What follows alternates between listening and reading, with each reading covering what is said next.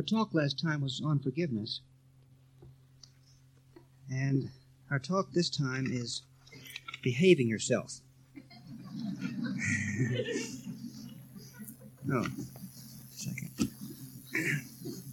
Behaving yourself. All right. No, that's the wrong one. Oh, here we are. Yes. These are Social Security numbers. We could do that.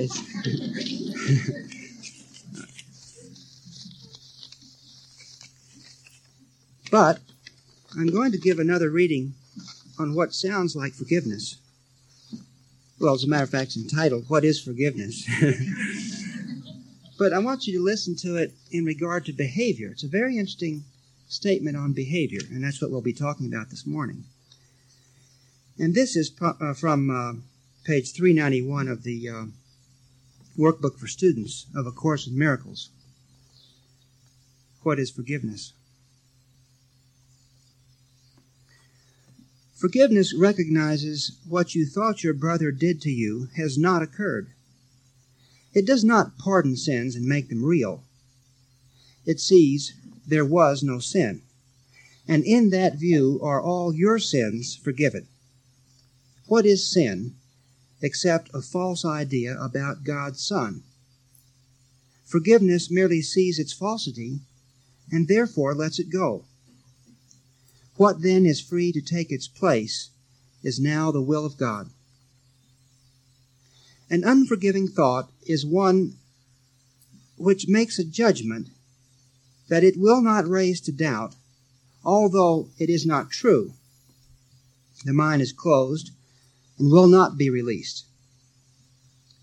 The thought protects projection, tightening its chains, so that distortions are more veiled and more obscure, less easily accessible to doubt, and further kept from reason. What can come between a fixed projection and the aim that it has chosen as its wanted goal? An unforgiving thought does many things. In frantic action, it pursues its goal, twisting and overturning what it sees as interfering with its chosen path. Distortion is its purpose, and the means by which it would accomplish it as well. It sets about its furious attempts to smash reality, without concern for anything that would appear to pose a contradiction to its point of view. Forgiveness, on the other hand, is still, and quietly does nothing. It offends no aspect of reality, nor seeks to twist it to appearances it likes. It merely looks and waits and judges not. He who would not forgive must judge, for he must justify his failure to forgive. But he who would forgive himself must learn to welcome truth exactly as it is. Do nothing, then, and let forgiveness show you what to do, through him who is your guide, your Savior and protector, strong in hope, and certain of your ultimate success. He has forgiven you already, for such is his function, given him by God. Now must you share his function, and forgive whom he has saved, whose sinlessness he sees, and whom he honors as the Son of God.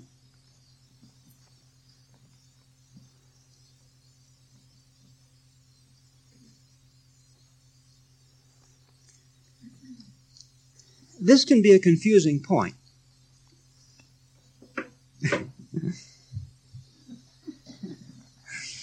Yes.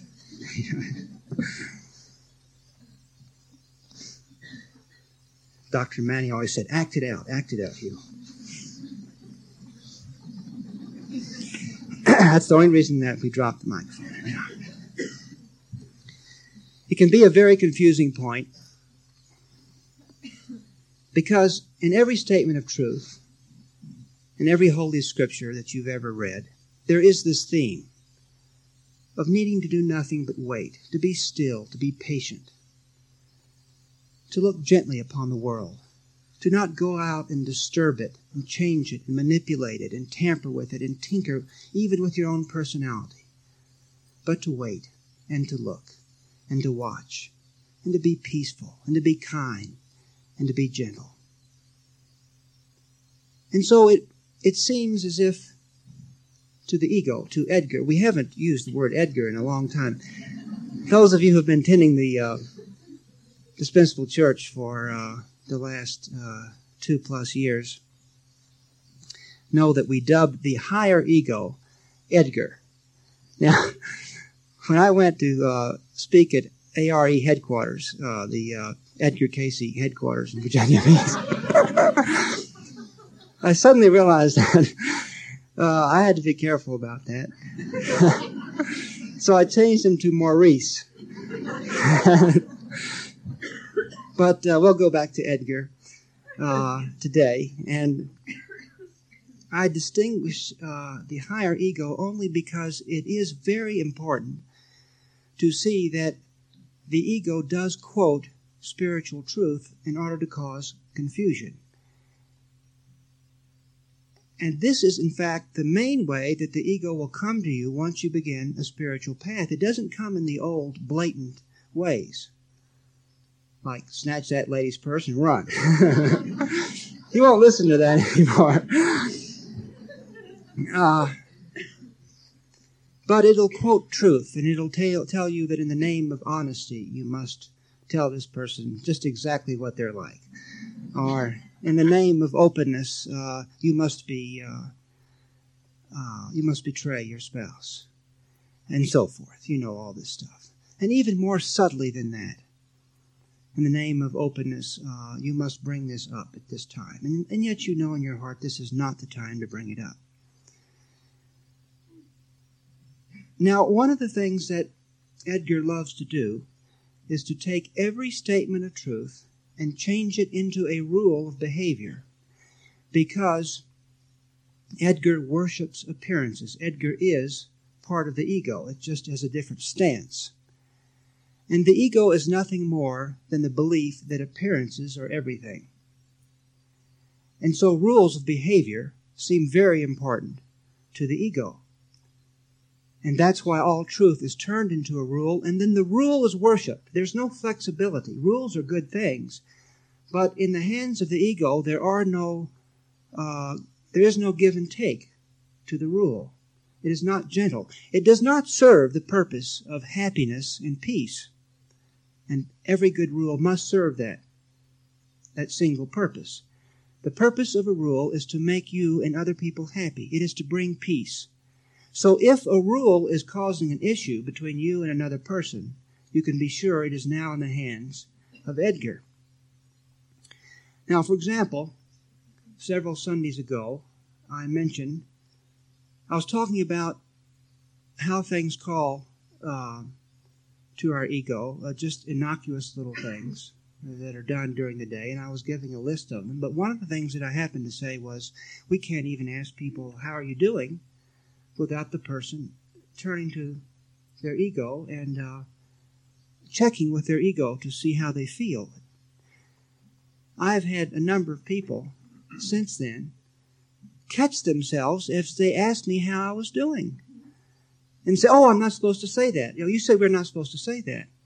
And of course, I didn't say that at all. There's no such, that you see, the truth is that everything in the world calls to our ego, including not doing anything. And so if you sit in your bathtub, this has consequences. If you just sit and sit and sit, the water gets cold, people.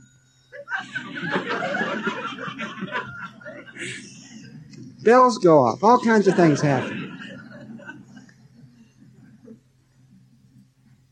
Anything that you do in the world has consequences.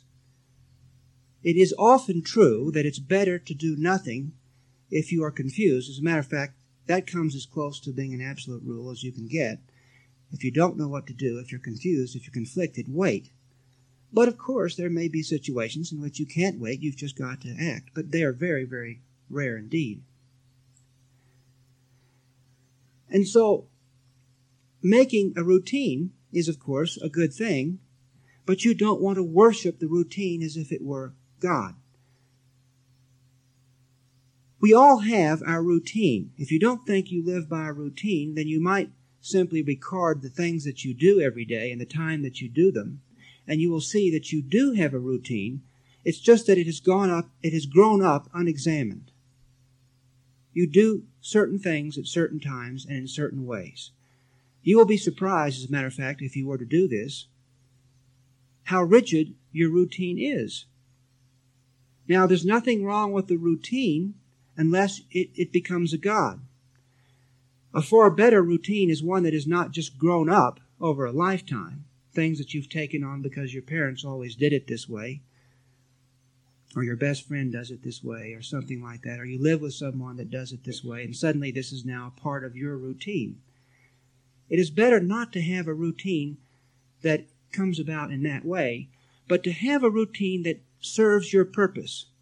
So it's a routine that's intelligent and thought out, that gives you more peace and quiet and allows your life to run more smoothly. Not perfectly smoothly, because that's not possible as long as we're in the world, but to run more smoothly. But you don't want to worship the routine. The routine must step aside if you see that it is not bringing you peace, to adhere to it at this instant. Because it is this instant that is sacred. It is this instant that is holy and must be cherished. God is yours in this instant, but in no other time. And this is very difficult for people to understand. It takes us a great deal of time to understand this business of staying in the present. That it in fact means staying in the presence of God.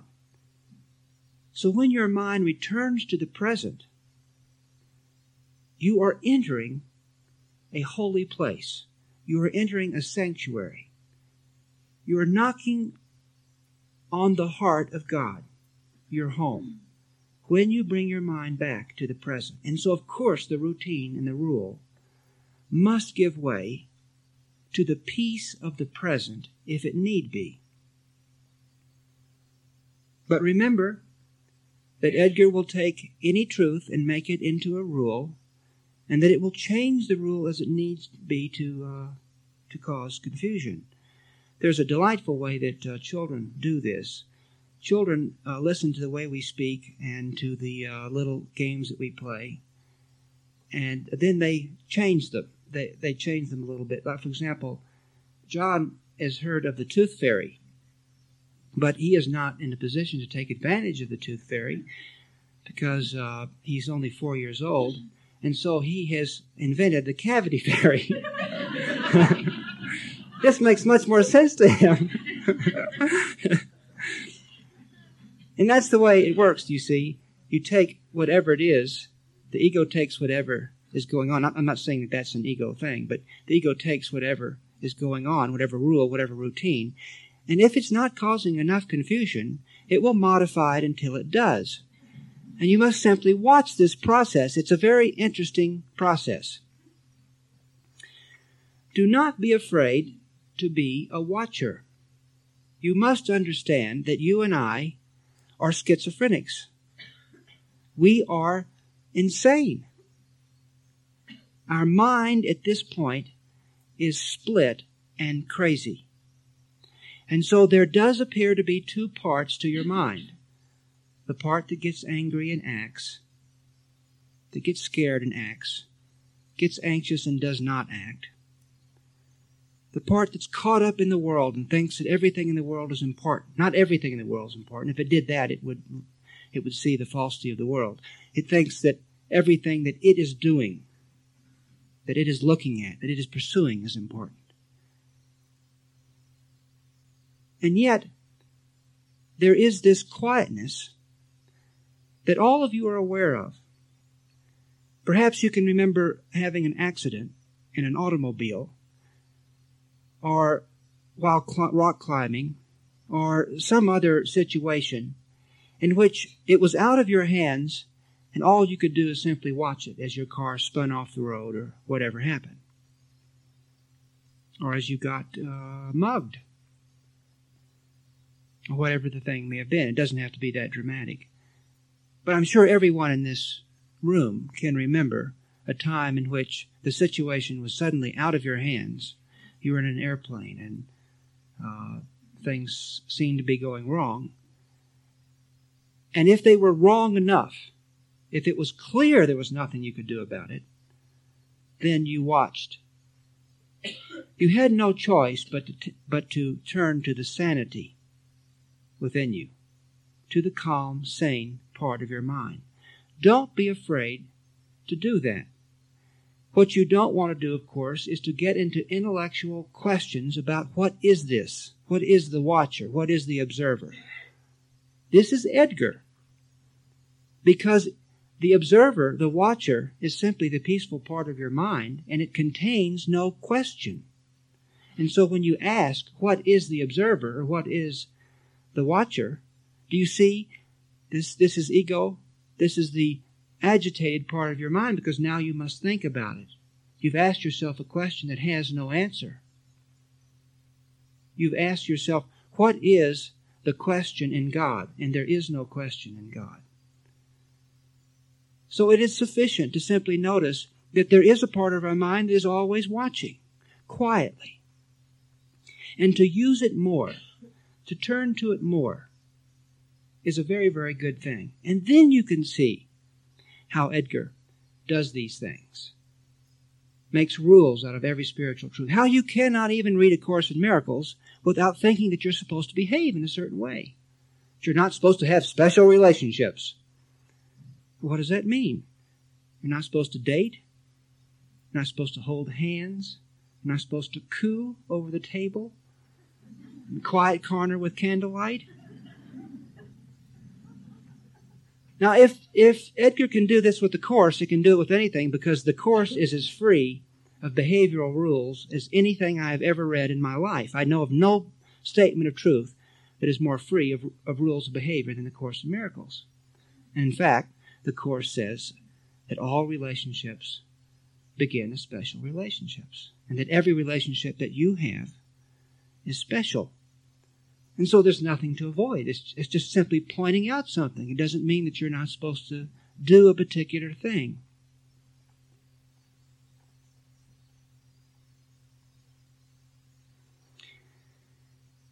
In formulating your rules of behavior, and it is a good thing to make these rules, if you see that their purpose is peace, and if you make them and not Edgar, then they can indeed serve you.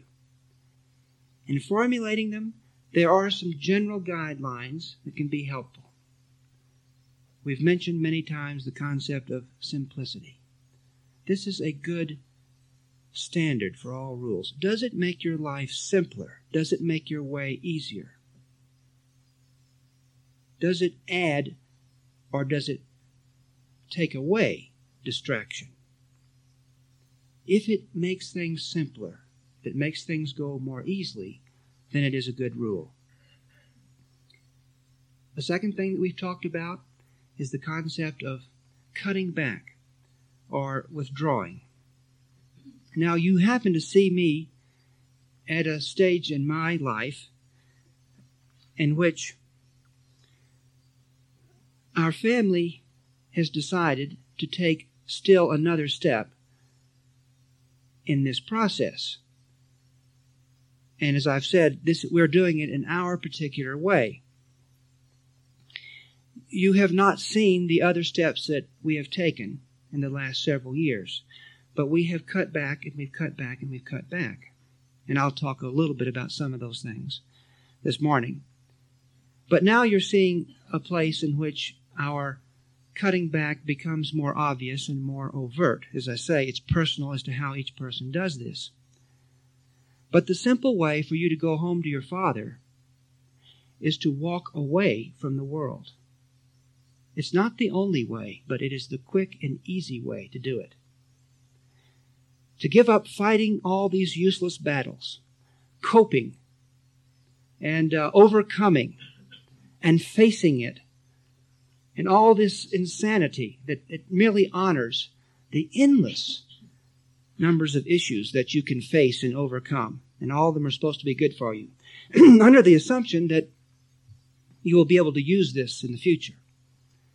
Of course, you won't be able to use what you faced in the future because it will be different. You will have something different to face and overcome and fight and battle with and stick it out. And so a sanity eventually comes in which you realize you don't have to do this anymore. There isn't anything in the world you have to honor. There are no rules by which you have to live in the world. And so, of course, I am breaking a rule. And that is, I am not leaving at the right time. What you're supposed to do in the world is, you're supposed to be built up, and then you're supposed to be torn down, and then you're supposed to leave. Isn't that right? But that isn't the peaceful way to leave. Those of you who have jobs, those of you who are living in a place, and the time comes that you see that it would be good for you to live in another place. Those of you who have a particular relationship that has been very, very chaotic and fear-producing and so forth. Anything in the world, when the time comes when you see it has served its purpose, this group that you are running, this counseling that you are doing, or the job, or the activity out of doors, or whatever the thing may be. Maybe it's a sport for which you had tremendous passion at one time. And it was the great joy of your life to get out and play soccer, or to hit the ball around the tennis court, or whatever the thing may be. And then you begin to sense that it has served its purpose. The ego, the world, will argue that you must wait until it deteriorates before you leave. And you can see that with the very prominent people in the world who have done this, such as Salinger, who stopped writing. He has not been forgiven because he had not come down yet. He was still a successful author. And he chose to stop writing. And what was the actress's that left in the height of her career? Greta Garbo? Was it Greta Garbo? Grace Kelly. Never has been forgiven. Of course, and why weren't they forgiven? It's because they did not play the game right. If they had waited until they were brought down, then it would have been all right to leave, and everybody would have been happy about that, you see. So here you have an example, a small example. This is a small church, and what's happening is it is growing. It is still growing. The average size of the congregation increases, not from Sunday to Sunday, but over the weeks it grows, you see. You are not supposed to leave when that's happening.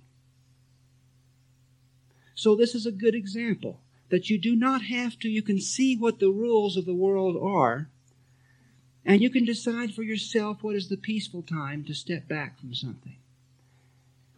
You do not have to wait, for example, until a food begins to hurt you, as so many people do, as most people do. They begin to experience the anxiety of a particular food. It's becoming more anxious now, anxiety producing for them to eat this particular food.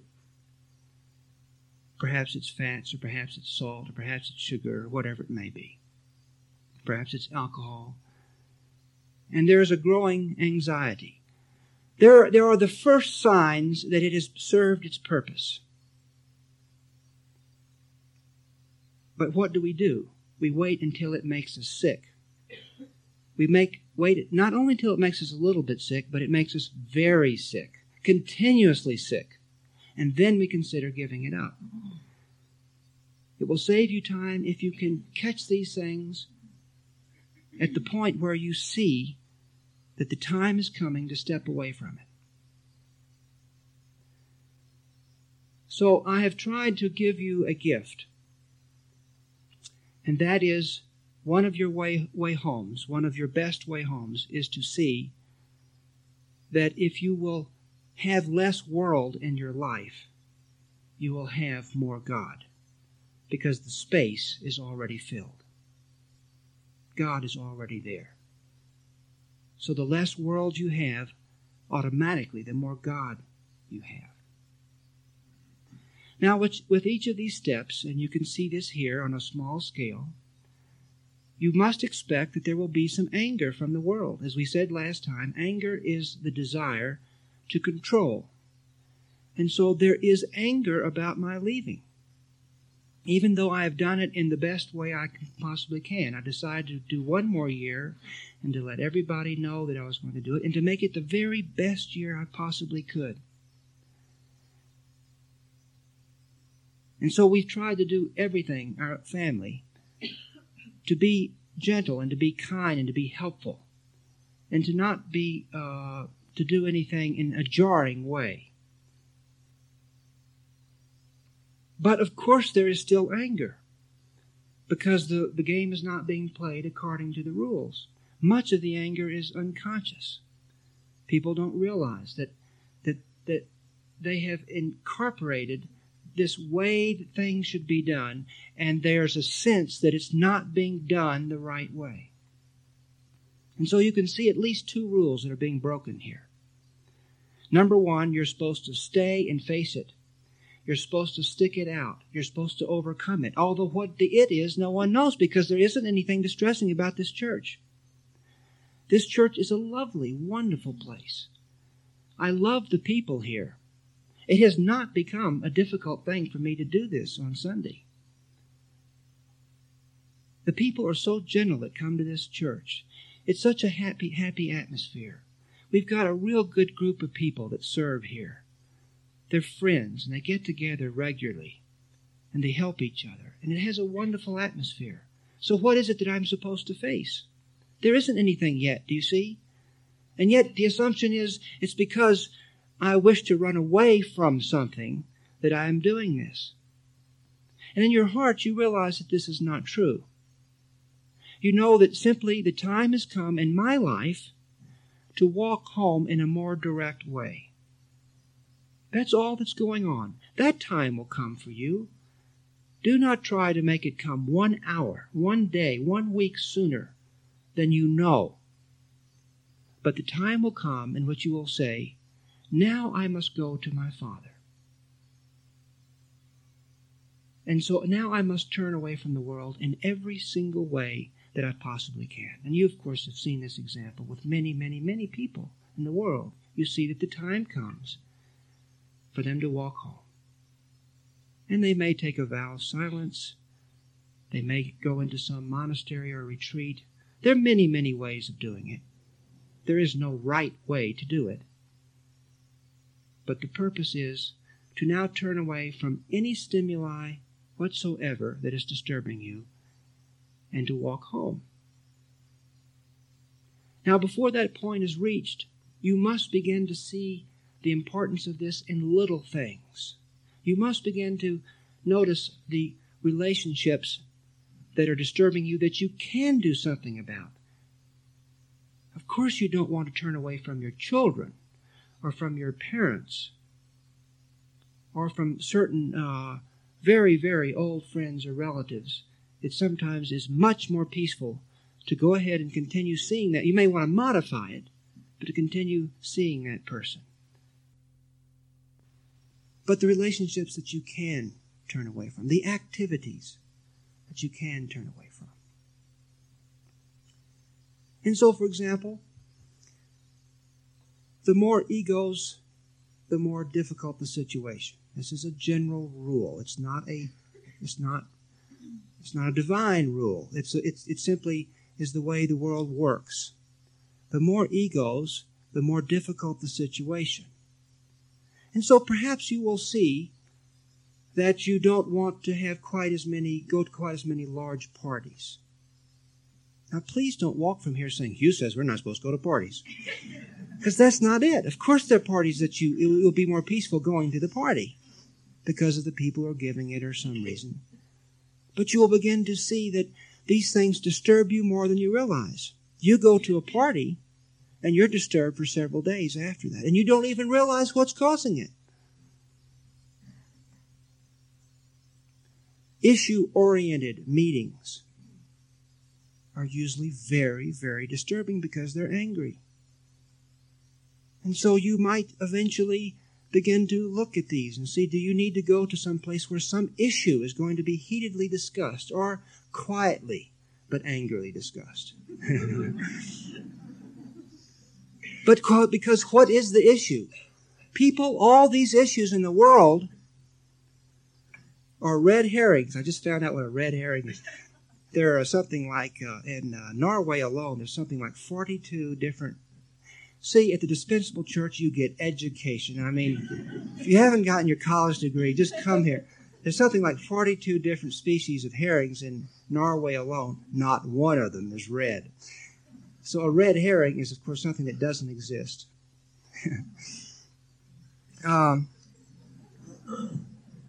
They're red herrings, all these issues, all these things that people get so worked up about. Of course you don't tell anyone that. You never tell someone that their issue is not important because that's their way home. At this particular time, they must pursue this issue. It is good for them to pursue the issue in whatever way they're doing it. Our lives are lovely. There's a perfection to our lives. And you will see this. Perhaps at the end of your life, you will see how in this lifetime there was a just rightness to everything you went through. Each thing served a purpose. Now, your only part is to perhaps see a little more quickly each time when the purpose is served and move on to the next thing instead of holding tightly to the way it's always been. And so perhaps you will get to that point. Another way that the stimuli works in the world. The world is a dream. It is set up. It does not have these perfect rules and irrefutable logic that people think it does. It is an insane world. It is a world that always changes, but nevertheless it does have a certain pattern for a certain time. It operates in a certain way. And to see how the world operates is a good thing. If you can do so without judging it. If you judge it, you are in it. You are locked in it. It makes no difference whether you are rebelling against something or you're running towards it. You are being controlled by it. And so if you don't like being called a Dispensapalian, it's the same thing as wanting to be called a Dispensapalian. You see?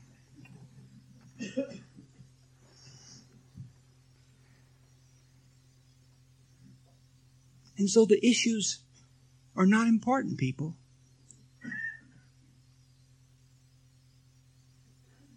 And of course the issues spill over into the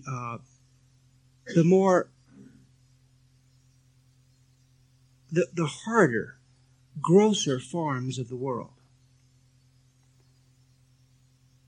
We've mentioned a few of them, and a few more are, for example, television, movies, and so forth like that. Don't go away from here saying Hugh says we're not supposed to go to movies. But you will eventually see that you cannot... Here's what you will first recognize. You do not want to give up television. It is a mistake to do that. It will set you back to simply say, I'm not going to watch any more television. That's not the way it goes. Or I'm not going to go to any more movies. What you will notice is that your tolerance for parties, issue-oriented meetings, chaotic, stormy relationships, certain foods, whatever the thing is, begins to decrease. This is what you want to notice. My tolerance is decreasing. And so what will happen with, for example, television is you will notice that you cannot watch as much of it now as you could without getting disturbed. Perhaps you will notice that your sleep becomes disturbed and you don't know why you can't sleep like you could before. And then you begin to see, I watched a lot of television just before I went to sleep. And you begin, if you'll be very sensitive, you can see when the point comes that you have had enough television for tonight. And that will be a little less than it was the week before or the month before. But television, of course, like everything in the world, to one degree or another, like the foods, like everything else that we've been talking about, like everything else in the world. Everything in the world does this to some degree. Calls very strongly to the ego. The programs are set up to do that, to call directly to your value of vengeance, your value of being rich, of being famous, of justified anger, and so forth. Of course the plots are put out that way. Of course the news breaks and so forth are extremely disturbing because they center only on ego activity. Well, of course there are exceptions.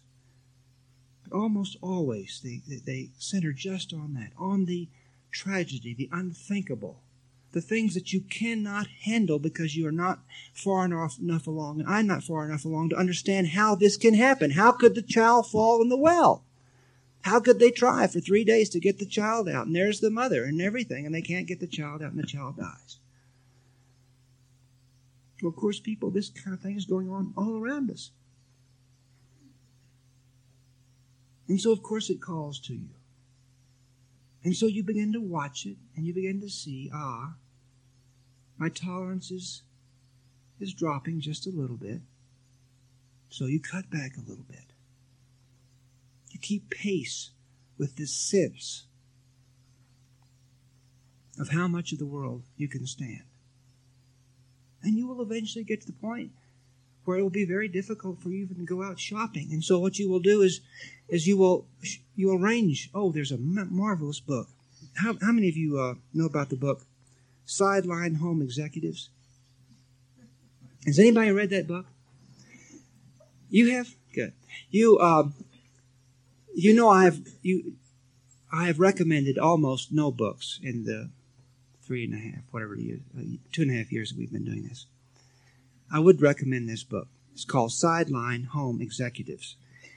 And it's nothing spiritual in it. It's a system for how to simplify your life, and it is a beauty. It is so beautiful. It, of course, may not be for you. It may not work well, but it's got a card catalog in which you go through, and you've got everything there in the little catalog, a little card file. You've got the birthdays that are coming up. You've got the things that you have to do this day. It's all done according to colors and so forth. It takes a little time, but not very much, to set the thing up initially, and then it just functions on its own. If you've got 5 minutes, for example, there's a little 5-minute file. 5-minute jobs, things that could be done in 5 minutes, or maybe they're part of jobs, you see. And it tells you how to cook a meal and have the kitchen clean when you're through.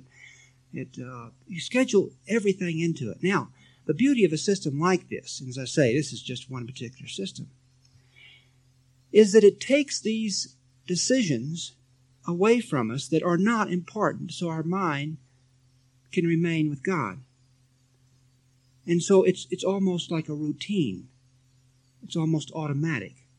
You've got a little time, and so you go over there and you just look at the card and you do the next thing that needs to be done, because it's all according to priorities. Now the important things are being done.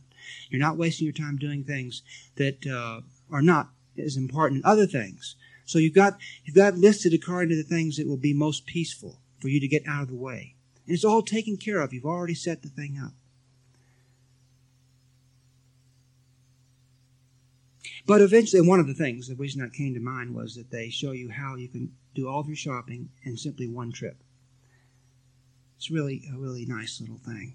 Now, for many of you, that will not be important, but a time will come in which you will want to go into the world as little as possible, because you will find you cannot go into the world without it disturbing you to some degree. And yet you must go in the world to some degree. And so you simply start cutting back in a very gentle, peaceful, loving way. Begin this now.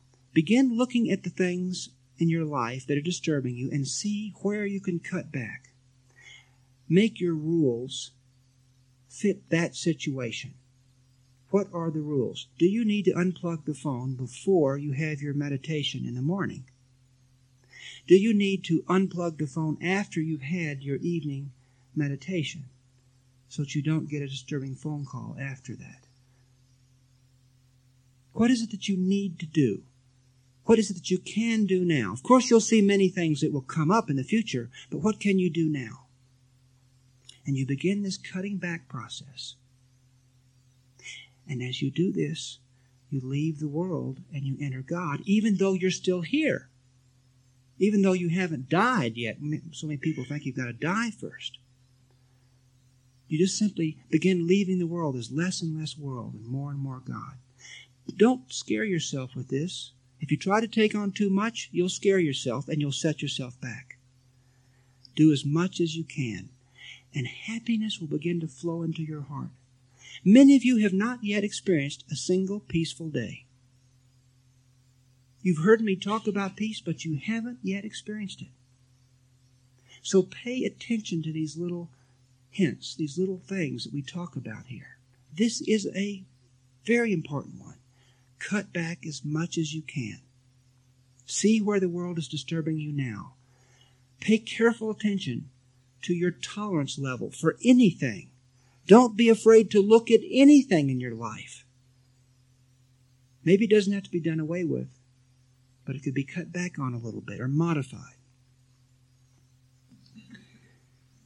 So let me mention one more thing. And then there's a special treat we have for you at the end of this service. John Huntress has written a new song, and it's really lovely. I heard him sing it. So we're going to end the service with that. But before we do, let me end with this last thing about behavior, rules, routine, and so forth. Now, you've heard me mention these things before, but I'm going to mention them again because still, most of you have not taken these things seriously yet. And if you will, they will add so much happiness. They will bring so much relief into your life. If you'll just take it on faith from me that they will. They will. You don't have to understand it. You don't even have to believe it. If you will just do these few simple things, they will help so much. And so, of course, we've mentioned the morning exercise, the preparing the day, setting your purpose first thing in the morning. I've told you how crucial that is. I've told you how important it is to let go of the day at the end of the day, to look back on it and forgive it all, to release it all in some formal way, using perhaps an imagery, is very, very good. And do that as close to the time that you're about to fall asleep. These two practices will carry you so far you just cannot imagine it. If you will do them sincerely, resolutely, it will carry you so far. Make them sacred. Not the time sacred. So if something comes up, you move your meditation. The purpose of the meditation is peace. So you do not let the meditation become an issue. You move it because its purpose is peace. But whenever you can, you have that meditation as you wake, as your eyes begin to open. You're turning your thought to God. You're setting your purpose. You're telling yourself what's important. You are orienting your mind. You are literally programming your ego in a more peaceful direction by doing this. And then at the end of the day, you relinquish it. Now, what else have we mentioned here? We've mentioned diarrhea. Now, why have we mentioned diarrhea so much at this church? Because people are willing to break with the situation if they have diarrhea. This is so important, people.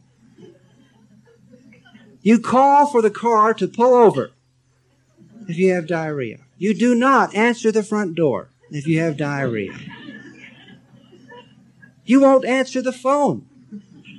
You'll get up in the middle of your meal. You will stop. You will leave your shopping cart filled. Even though the line is just, there's no one there now, it's open there. Come diarrhea, you leave the store.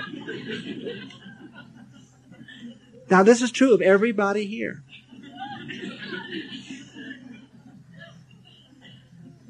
Make the peace of God at least as important as diarrhea.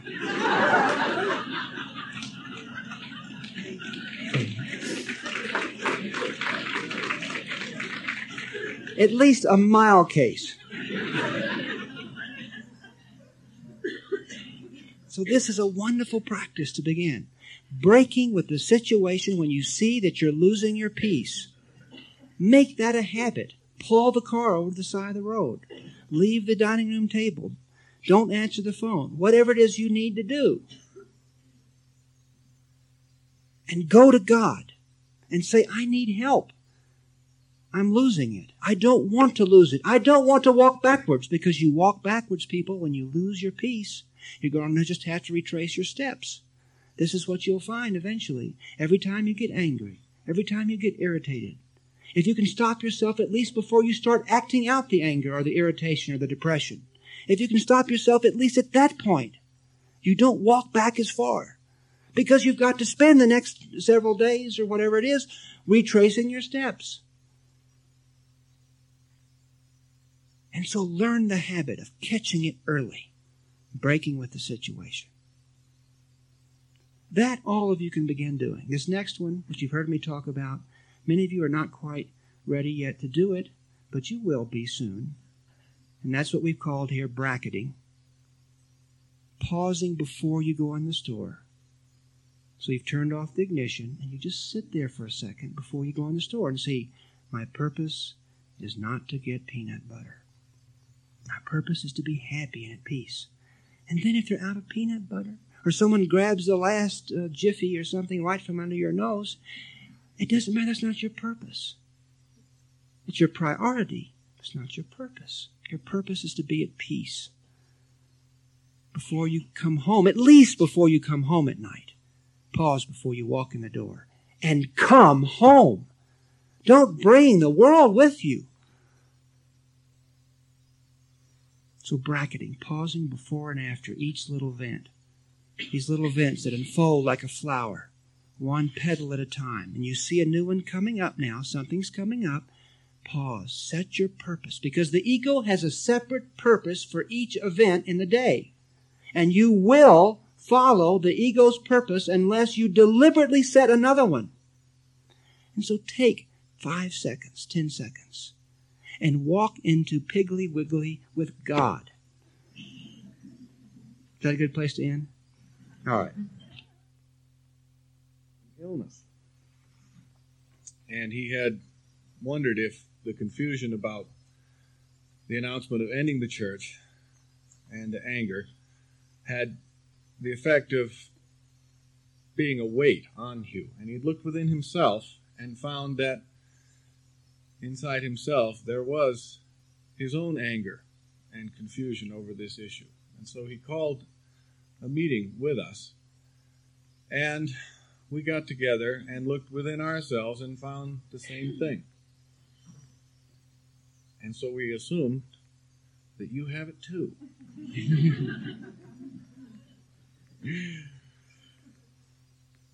And he said that Hugh has been carrying the burden of this church, and it's time that we helped and took some of the burden away, because this shouldn't be a burden. David told us that Hugh has told us of the strength we have in agreement. And he asked us deacons, as I am asking you now, to look within yourselves and search for your own anger, and then just look at it. Don't judge it. Don't be guilty about it at all. Just look at it, and then let it be washed away by the joy and gratitude that we feel for Hugh and these last 2 years that we've had and this year that we're going to have.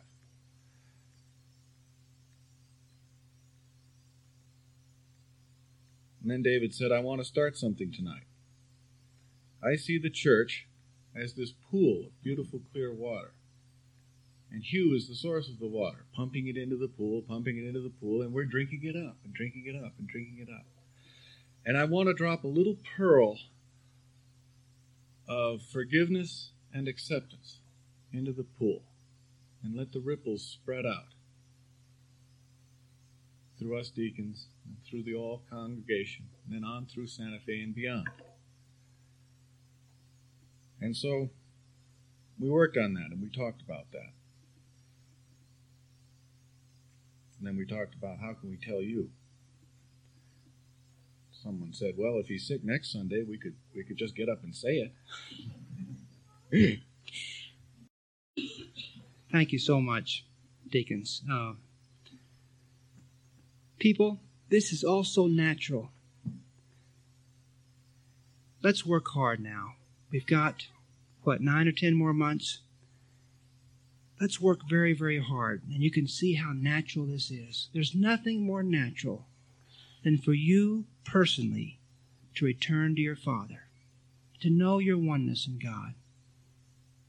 There's nothing more natural than for you to help in a greater and greater and greater degree every day. Let the peace of God be yours today. No stillness today. No happiness today. And let's go home together. Thanks so much for coming.